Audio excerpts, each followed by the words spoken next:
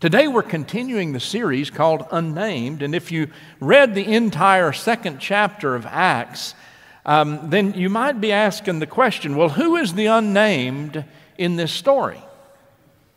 And the unnamed one in this story is the Holy Spirit. You know, one common theological mistake I think we make from time to time is to ascribe to the Holy Spirit the pronoun it. And the Holy Spirit is a who. When we talk about the Trinity, we're talking about God in three persons, right? Not two persons and an it. You know, the Holy Spirit is that living presence of God that involves the life, the death, the resurrection of Jesus and brings the faith to us even in the present, especially in the present. The Holy Spirit is a who, a holy person. But is the Holy Spirit really unnamed? The Holy Spirit created the church of the resurrected Lord, just as Jesus promised the Holy Spirit would do. You know, each day it seems like that the COVID-19 era is passing, and aren't we thankful for that? And today we acknowledge that the world has truly changed. And so has U.S. culture regarding church. Monday of this past week, we had a clergy session of the annual conference, which we do annually. This time we met in person, which was the first time we've been able to do that in many, many, many months. And I agreed with our bishop when he said the greatest blessing of that day was hearing all the clergy in the conference sing hymns. We were at St. Andrew's United Methodist Church in Plano, and it just sounded heavenly to hear all of those blended voices singing those traditional hymns of the church. But then the bishop said something that really I also agree with. He said, if you are expecting church to come back the way you knew it, get over it. It's not coming back like it used to be. But it could come back even better. And that will have a lot to do with the way we yield or submit ourselves to the work of the Holy Spirit, won't it? You know, we have now, and into the future, created a virtual dynamic to church that is very attractive to many. You know, I remembered when 30 plus years ago when I was working at First United Methodist Church in Houston, we had a huge church and a huge television broadcast back in the day, you know. We came on at 11 o'clock, free of charge for all the world to see. And when people visited the church, it wasn't like they were first-time visitors. They may have been watching us for years on television, so when they came to the church, they were pretty much making a statement that we're ready to be part of the community. We have to realize that, you know, people have gotten used to eating Mexican food and drinking a margarita on Saturday night and watching the service on live stream, sipping a latte in their PJs. And before we're quick to criticize that, let us say that we're just glad everybody is coming on however. But we are going to talk about a dynamic of the church that I think involves our presence. So, we who love the church and try to understand the essence of the church created and empowered by the Holy Spirit have to answer this question. Here's the question of the morning. Is the Holy Spirit still changing lives through the sacred fellowship of the church? Is the community of the church that gathers to worship and praise God, gathered to serve Christ in loving acts of ministry to others, still viable? To answer these questions, we're going to go back to the beginning of the church on this Pentecost Sunday. We're going to go back to the birth of the church and the basics of the faith that the Holy Spirit instilled deeply into the church.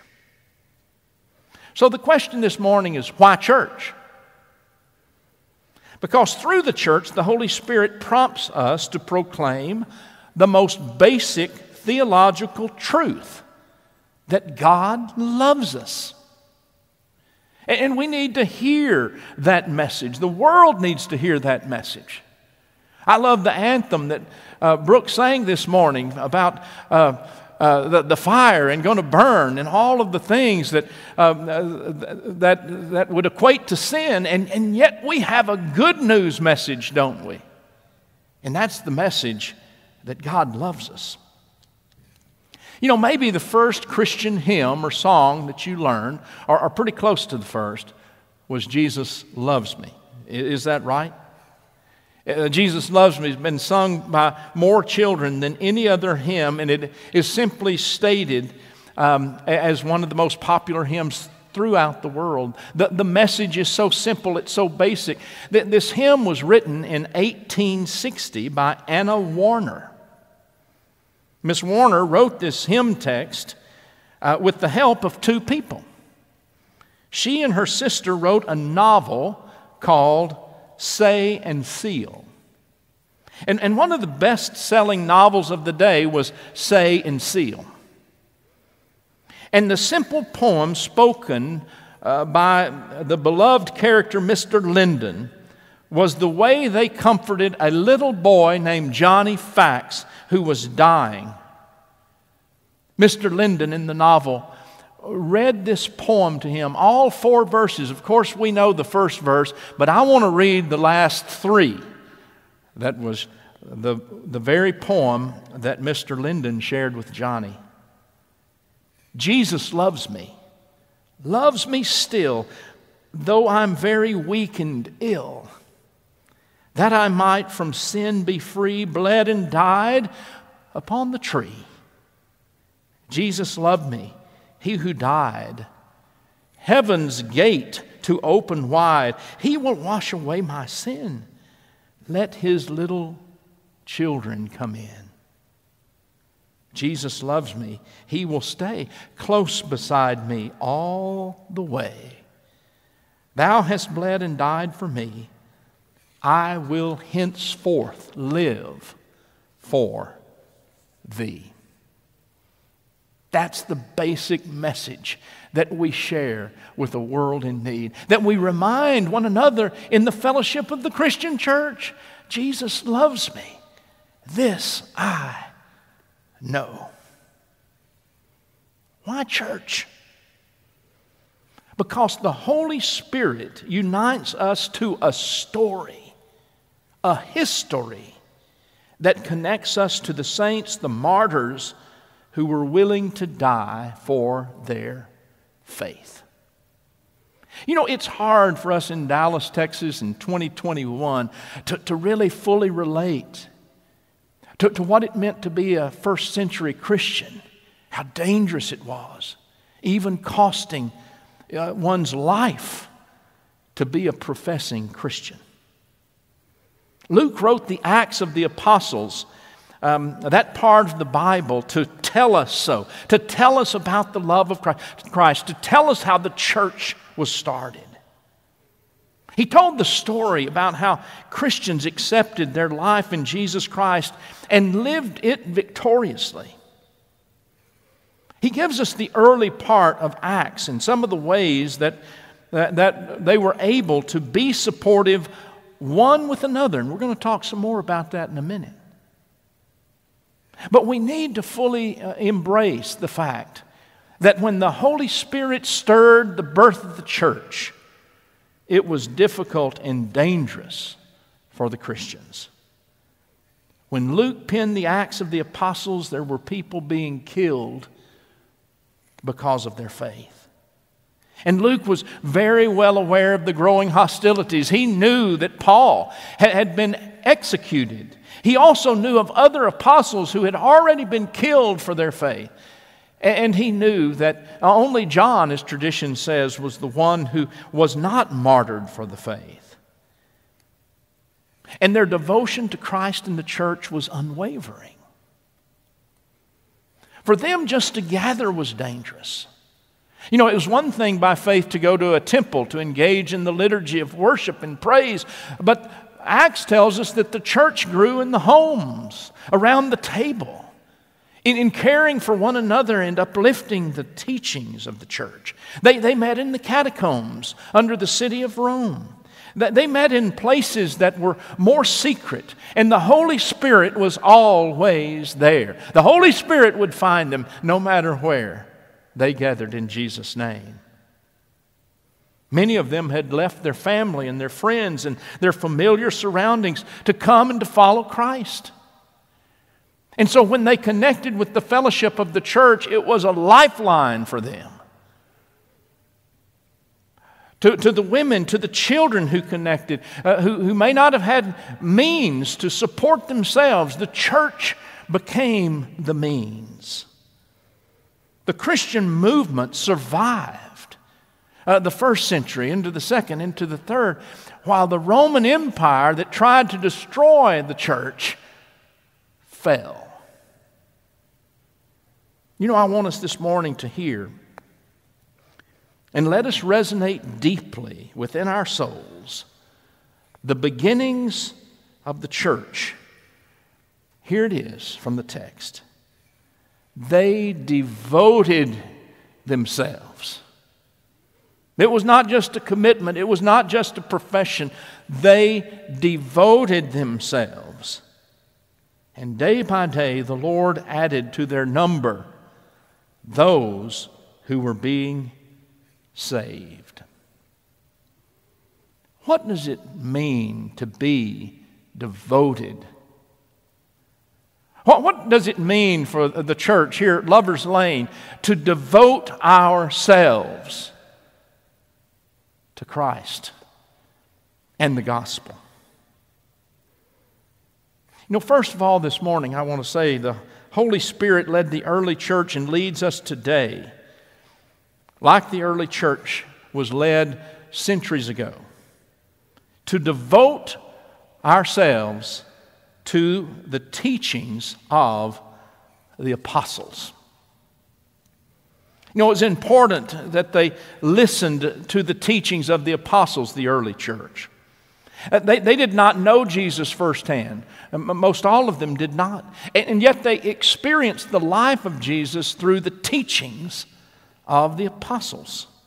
They learned the gospel through the life, death, and resurrection of Jesus. They learned about how the coming of the Christ fulfilled the prophets of the Old Testament. They weren't sitting down reading Bibles and having Bible studies. There was not a Bible. It was the witness of the apostles and those who had come to faith that they fed on. You know, the first letters in our New Testament, the earliest writings in the New Testament, were written maybe 15 or 20 years after the Pentecost event. And the first Gospels, even later than that, 15 years beyond. John's Gospel, even later than that. So we need to hear the importance of how people were coming to faith. They were coming to faith by witnesses sharing their experience of the risen Lord who had come into their hearts, who had changed them. And you know, today we need to know how important it is, the teachings of the church. We hear the teachings through sermons. Sermons are so very important. Sermons are really, really important. You know, sermons are important. Amen. Thank you. But so are the lessons we learn in Sunday school. You know, I've been amazed to watch the Good News class that's meeting now in Watson Hall, and how when they first started, they had, I think, 21 or 22 present, maybe 30 or 35 watching virtually, and how that has completely flip-flopped. And at the end of the day, my guess is Good News has more people hearing the message that's brought to them by the Apostle Ted Campbell, maybe the disciple Ted Campbell, than they had before. You know, we can celebrate that people are engaging with the church's teachings. And we've gotten better at it, I think, because of this virtual era. Now we have blogs and YouTube videos and channels galore, sharing the good news and what the church is doing, what the church is about. And traditional in-person experiences are also something we've longed for and are now experiencing. You know, these teachings center us and assure us of having a well-grounded belief. The Holy Spirit leads us to Bible teaching and preaching that helps center our lives on Christ, His life, death, resurrection, ascension, and the Holy Spirit's empowerment of us, the church. And secondly, this morning, the Holy Spirit leads us to be devoted to Christian fellowship. Just as He led the early church, the Holy Spirit leads us today. You know, it's important to know that we belong and that we are connected. And not only with other humans, but with God through that fellowship with other humans. The sustainer, the Holy Spirit, the comforter, the Holy Spirit, the counselor, the Holy Spirit is best experienced in Christian fellowship. In spite of the fact that we live in an increasingly crowded city and world, there's a growing phenomenon of loneliness. And I think the last several months, this COVID era, as I sometimes refer to it, I think it accentuated the loneliness in many people's lives, especially those of you who are a little more extroverted and need people for that energy. It's been lonely. You know, many of the social diseases and illnesses that we see manifest in our time are a result of people trying to find ways to deal with loneliness. And the loneliness is not always corrected by a crowd. Have you ever been in a crowd and felt really alone? You hear the conversations going on all around and people are talking, but they're not really saying anything. It's all superficial or shallow. Conversations happening, but not fellowship. Not Christian fellowship. You know, words are exchanged, but socializing is different than Christian fellowship. One of the important things for the ministry of any church is to care about people. And whether you're a visitor or regular member in the church, it's important to show that, yes, Jesus loves you.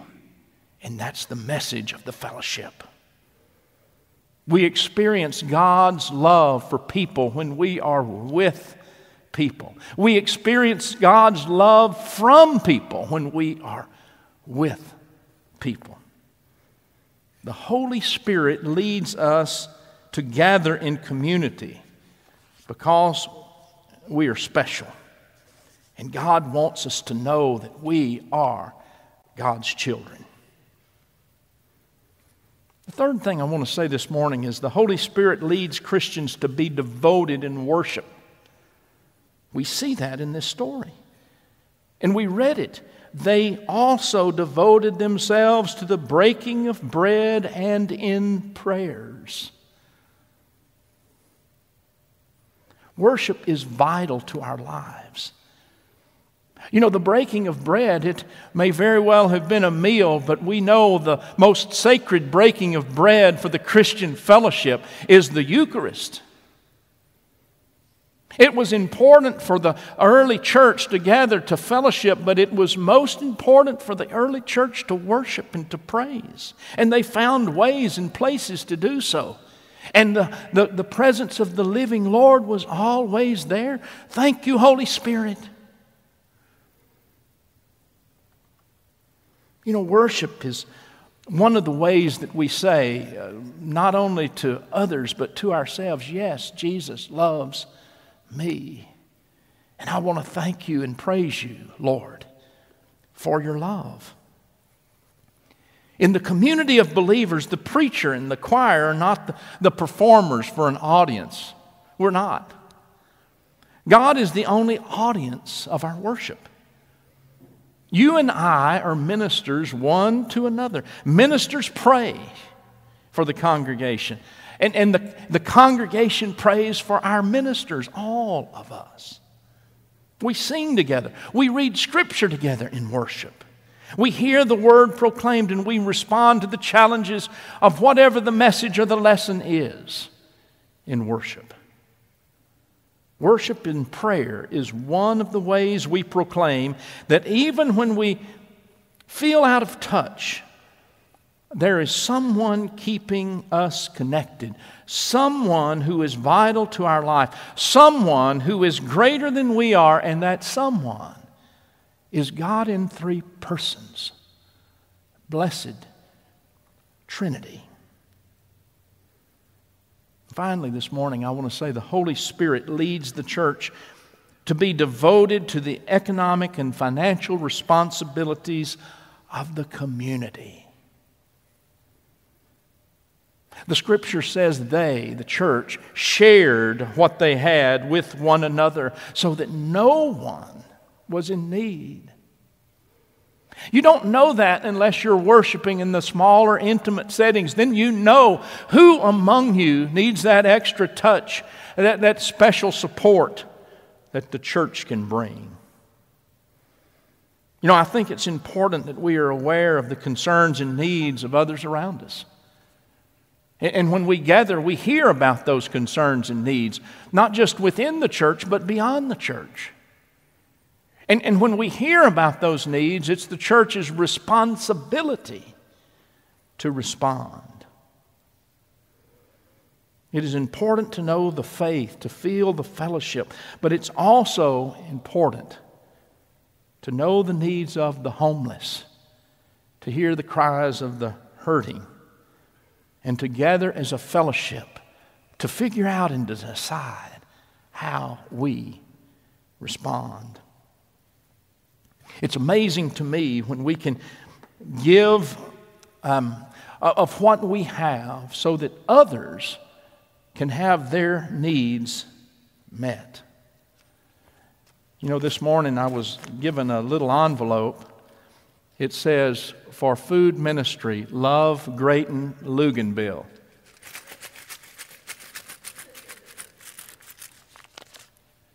Sarah tells me that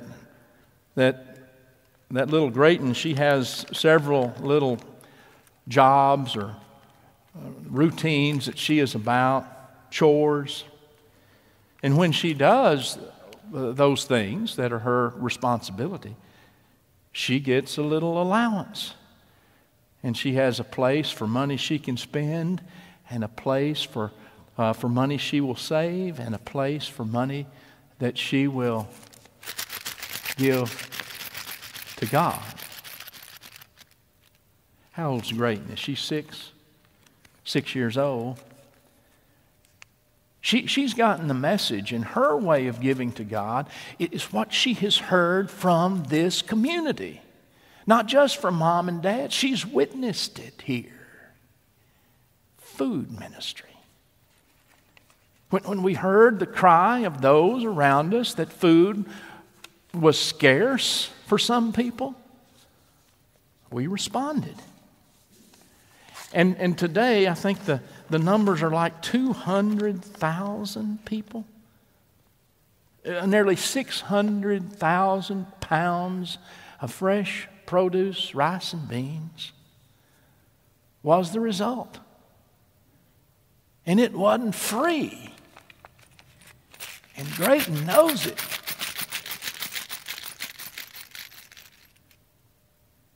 And so do all of us in this fellowship, in this community. And this is but one way. The next way, I guess you'd say, and there'll be another and another and another, where the fellowship gathered doesn't gather just for ourselves. We gather for people who aren't here yet, may never be here. But the Holy Spirit's prompted us to serve in Jesus' name. They devoted themselves, Scripture says. They were more than just committed. They gave and sold what they had so that all their needs were met. Important life-changing things happen when the church of Jesus Christ gathers and the Holy Spirit moves us to love God and to love one another.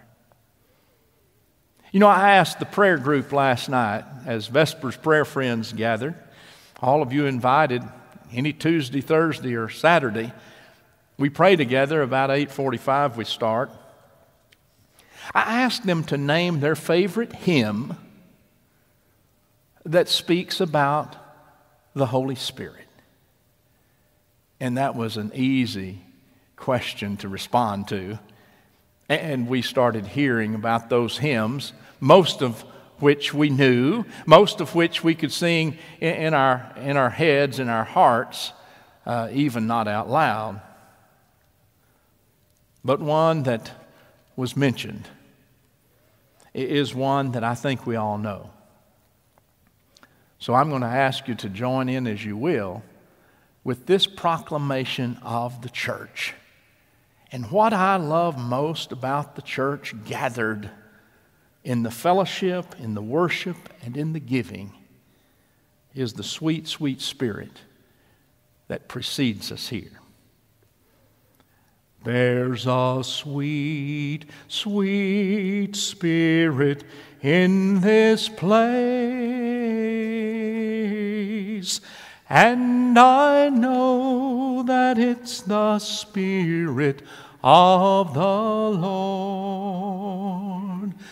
There are sweet expressions on each face, and I know they feel the presence of the Lord. Sweet Holy Spirit, sweet heavenly dove, stay right here with us, filling us with your love. And for these blessings we lift our hearts in praise. Without a doubt we'll know that we have been revived when we shall leave this place. Church, that's what it's all about. Amen.